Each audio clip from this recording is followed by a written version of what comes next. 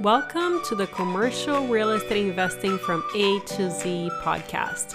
I'm your host, Steph Boldrini.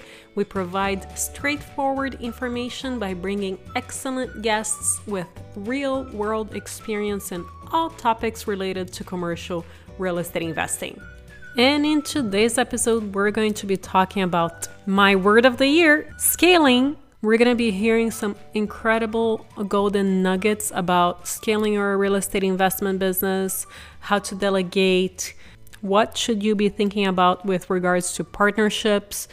We covered a lot of really good ground today. Christopher has been here before. He is the co-founder and CEO of Rising Group, a firm that has been investing for many decades in a variety of real estate asset classes, including office, retail, data centers, multifamily, et cetera, et cetera.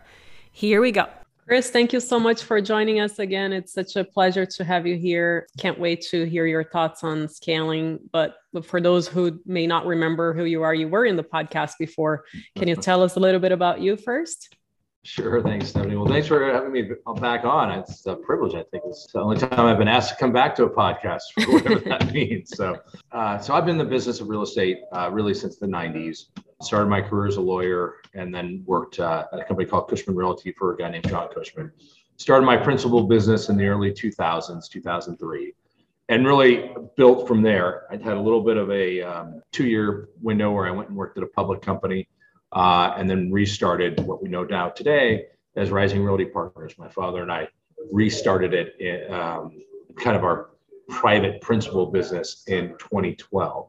And so since that time, we've gone from buying one asset, an office building in downtown LA, and built that now to where we're over 5 million square feet. We own office and industrial. We own still a large landlord in downtown Los Angeles, office landlord, but we also own between Texas, Colorado, Nevada, and Sacramento, California. So we've grown the business. It's dynamic and interesting, and at times painful, given that we own a lot of office. Yeah, I think any business is painful at times for everybody. Yeah. The reason I invited you back is because you have scaled your business to a really incredible level. And I think a lot of people want to understand how to get to that level. And of course, it's slowly but surely, but let's review what are some of your top advices for an investor looking at growing their portfolio and taking it to the next level. Well, I mean, I think if you're talking about scaling it from a syndication level, that's a different model, and it's one that we participate in than doing it as a private investor partnering with allocators of capital, a private equity firm, so insurance companies and things like that. So on the syndication level, I think has kind of gotten lost today, actually, to be honest with you, is that to syndicate in a digital world really has all the fundamentals of syndicating out of your church or out of your country club or anything like that. Those investors really do expect, as they should, a lot of hand-holding, a lot of communication. And I think there's a lot you can do digitally now that you didn't used to be able to do. You're really in two businesses. You're in the business of identifying real estate that you want to buy, maybe even three if you're a property manager, but you have this acquisition side, you have this operation side, and then you have this investor relations syndication business. And that's what our business looks like. It really, the operation side, we have asset managers who are, I would say, people who are more experienced in the real estate business, usually have an MBA or something like that oversees maybe 5 assets, 4 assets. And then you have property managers there. On the acquisitions team, we have, I think, 5 people on the acquisitions team. So those are people finding deals and underwriting deals. And then we have about 3 or 4 people in our investor relations. And I think it gets lost on people that you really have to do 3 things. And my former mentor, or my mentor, but former boss, John Cushman, used to say, you have to find them, mind them, and grind them. You got to be able to find the investors. You got to mind them all the time. And when you grind them, you got to keep communicating. And you got to keep growing. You got to grind. So though I've never really felt confident I understood what the grind them part of it meant, but I know what the find them and mind them means. I think one of the things that gets lost, I mean, I have to tell you, I just walked by one of our investor relations people just a few minutes ago, and I said, are we communicating with the GPs? We feel like we're just only really active with the LPs. Let's figure out content. Let's figure out ways So there are GPs because they sit on our side. So sometimes we just, we don't send ourselves content. So we forget. You're wearing three hats and you're hustling all the time to make sure you're communicating with people. What I have found is you can raise millions of dollars from one person if you keep communicating, even if deals don't meet the returns that we project. It doesn't happen often, but it does happen. I've been in the business since the 90s. We've seen, at least 3 full recessions. So it doesn't always happen the way we hope it will. But if you communicate with people, then they feel like they're part of your team and they understand the issues that you have. If you don't communicate, I mean, that you'll never hear from that investor again, and then you never know what they're telling other people. So I think we live in a world now with digital. I keep using the term digital, but you can communicate not just through social media, but you can directly communicate with people. One of the things that has really jumped into the business as well. I mean, when I first started, this was me spending the time every quarter writing out a 2 to 3 page summary of what happened in the leasing and the debt and whatever it is. And these were really handwritten, typewritten letters that would be sent out. Now there's a ton of software out there, different kinds, from Juniper Square, which is a very popular, very sophisticated software, IMS, that are kind of portals so that you can communicate with people. But then you got to have the content too, because I think we've moved past a world where someone's okay with just a quarterly report. They want to know you're in the market, so you have to communicate with them that way. So that's kind of a broad overview. How do you scale is a challenge. No matter how much we want to all think that we are exponential thinkers and we can do things exponentially, reality is most of the stuff we do is linear. You find a property, you like the property, you start to underwrite it. Then you start to talk to the brokers, and then you get into this process, and maybe you can buy it off market. Maybe you have to participate in a process against 2 or 3 other people. It's very hard to do that and then have another property that you're doing the same thing with. So the teams get bigger, but then you don't really want to get too big on your teams because things go up and down. So how can you use technology? We haven't figured it out perfectly, but we talk a lot about thinking exponentially on our acquisitions so that you have enough product. It's a good problem to be able to come back to in some respects, but I get a lot of pressure from our investors. We're not seeing that many deals from it. There's just not enough deals out there. So you start to feel like you get the right investors, they want quantity and you can't sacrifice quality for quantity. So the first thing you have to do is understand that it is never bad to over communicate, and it is always bad to under communicate.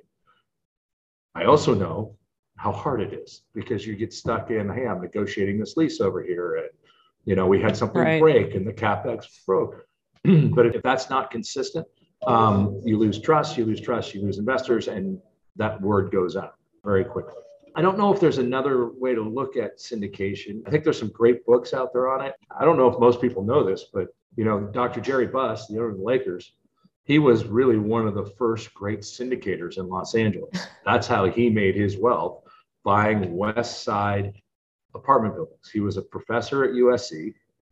He, as a young guy, and then he started to put together other professors' money, and then that built on itself and built on itself.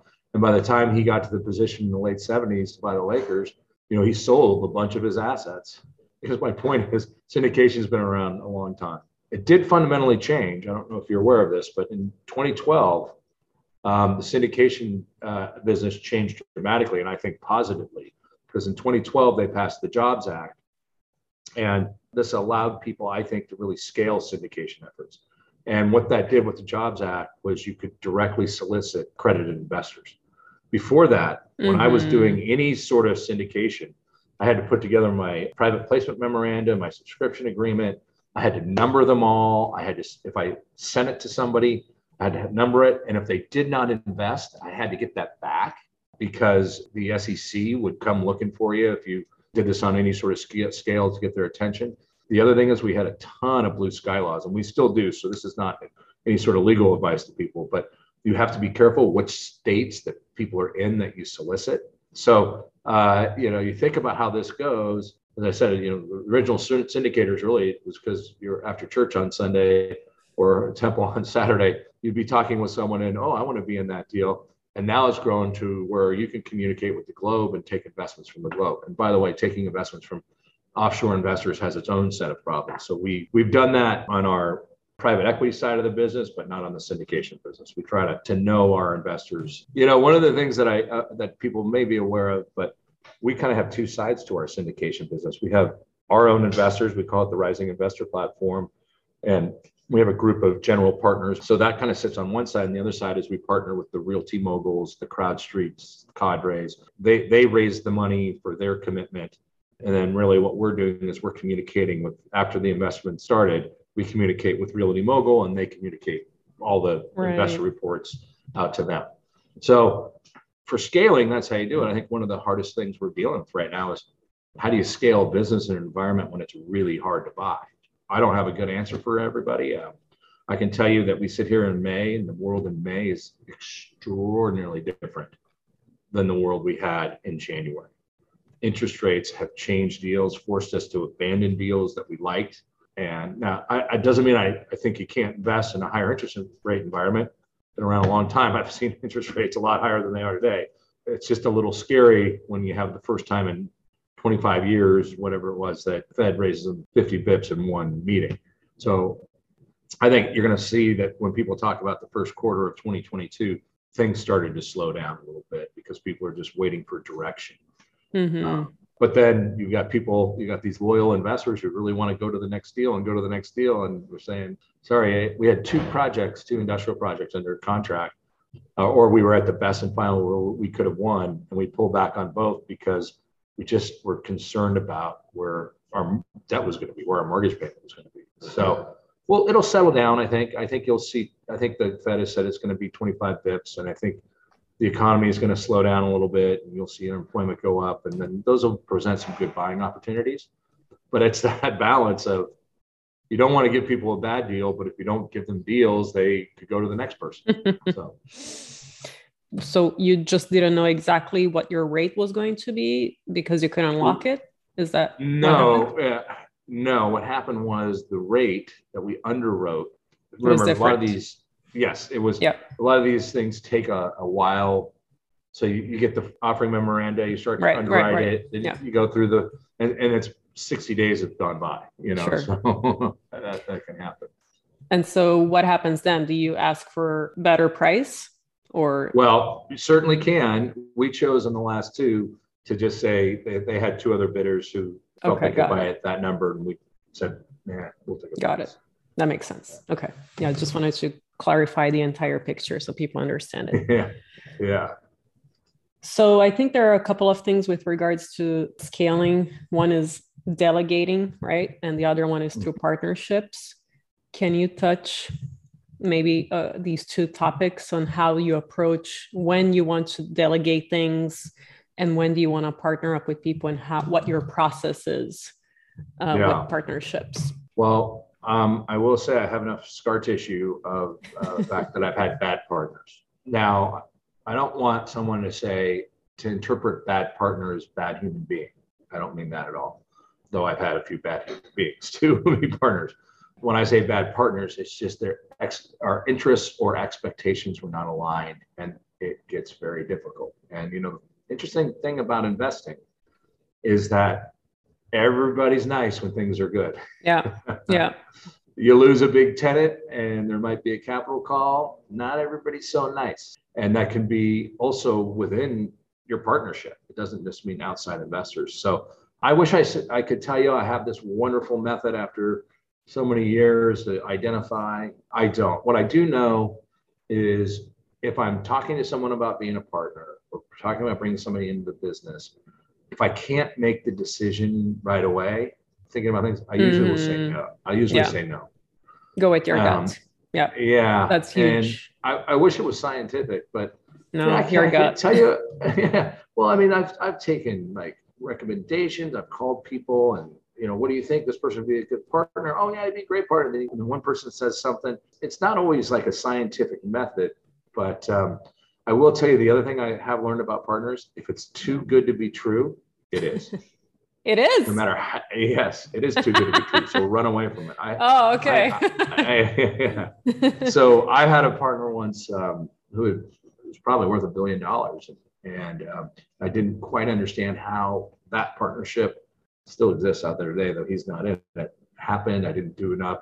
But it just was, I said, wow, if I bring this person in and we partner with them, we're going to raise all the money in the world. And it was a disaster. It was just a disaster. So I do feel like when someone comes to me to want to be my partner and it feels too good to be true, I get immediately suspect. On delegation, I will tell you that the hardest thing you can do is hire people. And the reason is you really don't know what people are like until they've been in the company for a while, because everybody puts on a great face for the first 30 days, the first 60 days, 90 days, and you really don't know. One of the things that we've started to do, which if you'd have asked me 5 years ago, oh no, I wouldn't do that to somebody. We actually make sure that they take tests in advance to know if they can do their job. So if you're going to be an acquisitions person, we're going to make you underwrite 2 or 3 buildings before we hire you. If you're going to be an asset manager, we're going to make you do a bunch of tests on how we report to partners and things like that. I used to be like, oh, that's kind of, that's kind of rude and all that. I'm so far over that. And one of the things too is I think people have to understand, unless you want to go to a role of kind of retired or chairman's role, you never can really fully delegate. So what you have to have is systems that allow you to use your time most effectively to make sure something's done correctly. But every time I've said, well, I don't have to worry about this reporting over here because I've got so-and-so. I realize that when I say I've got so-and-so, the good ones are communicating with me enough where I know what's going on, but I'm not in the weeds.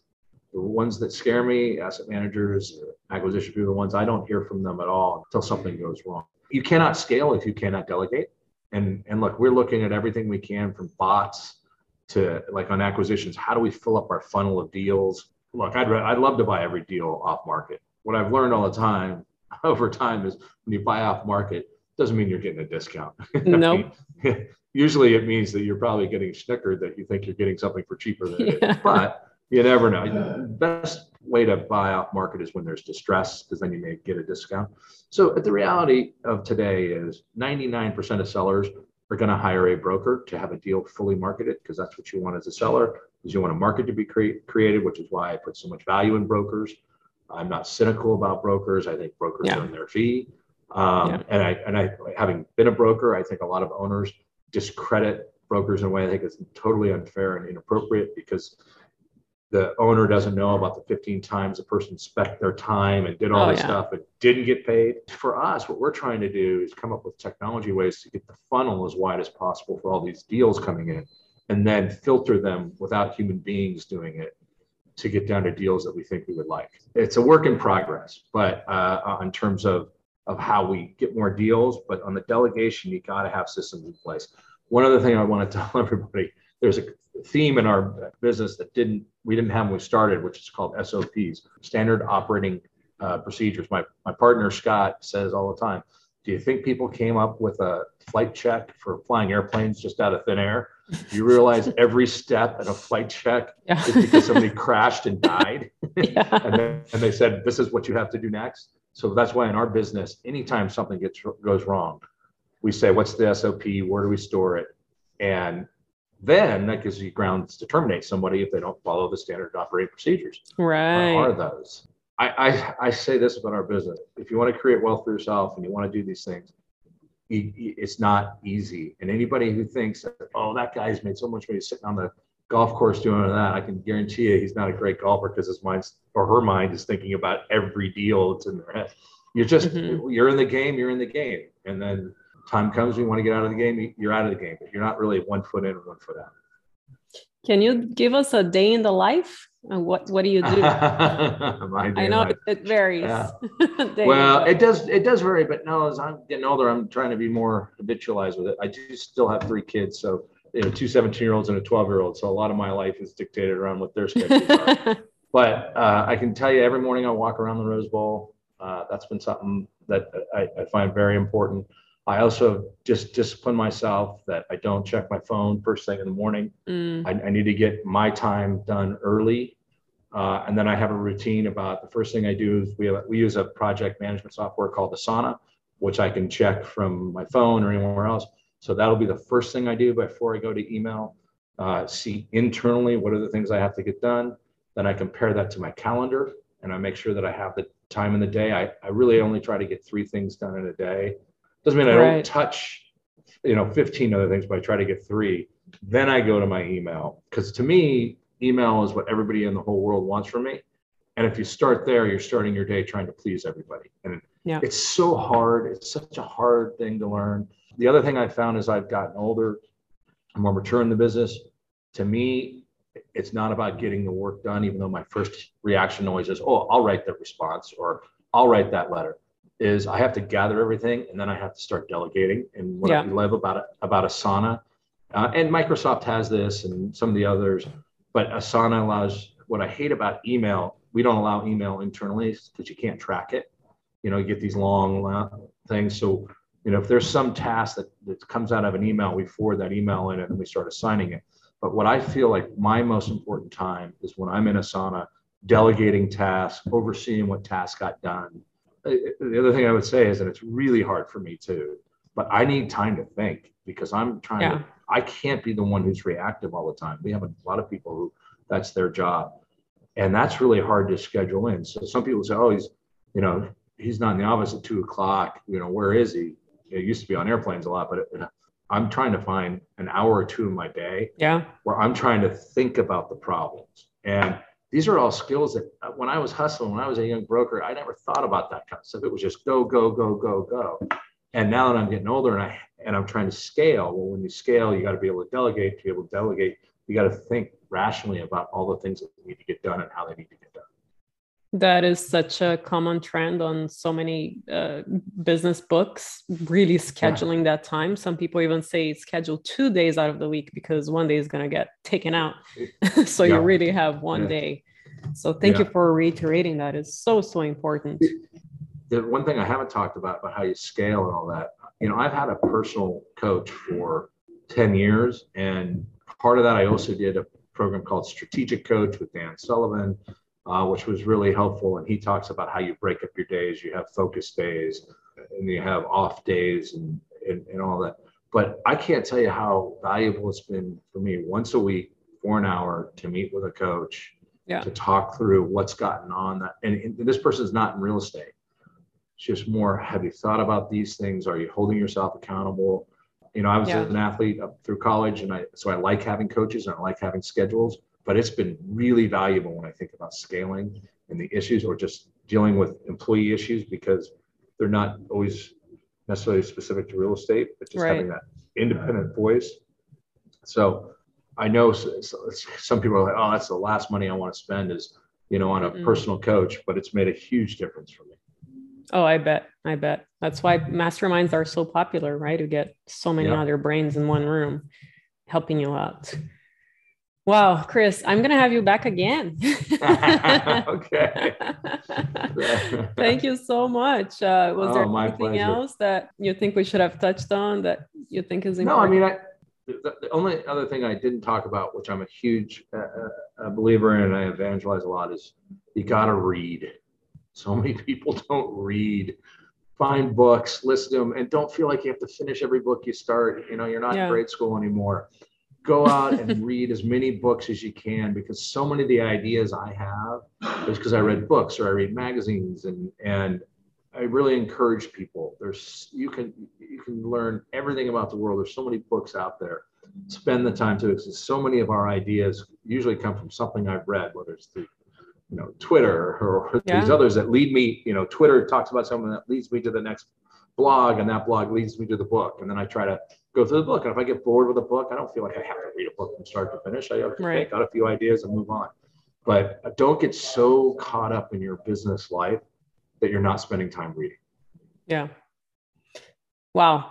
Such a phenomenal episode full of so many gems. Thank you so much, Chris. And how can our listeners get in touch with you?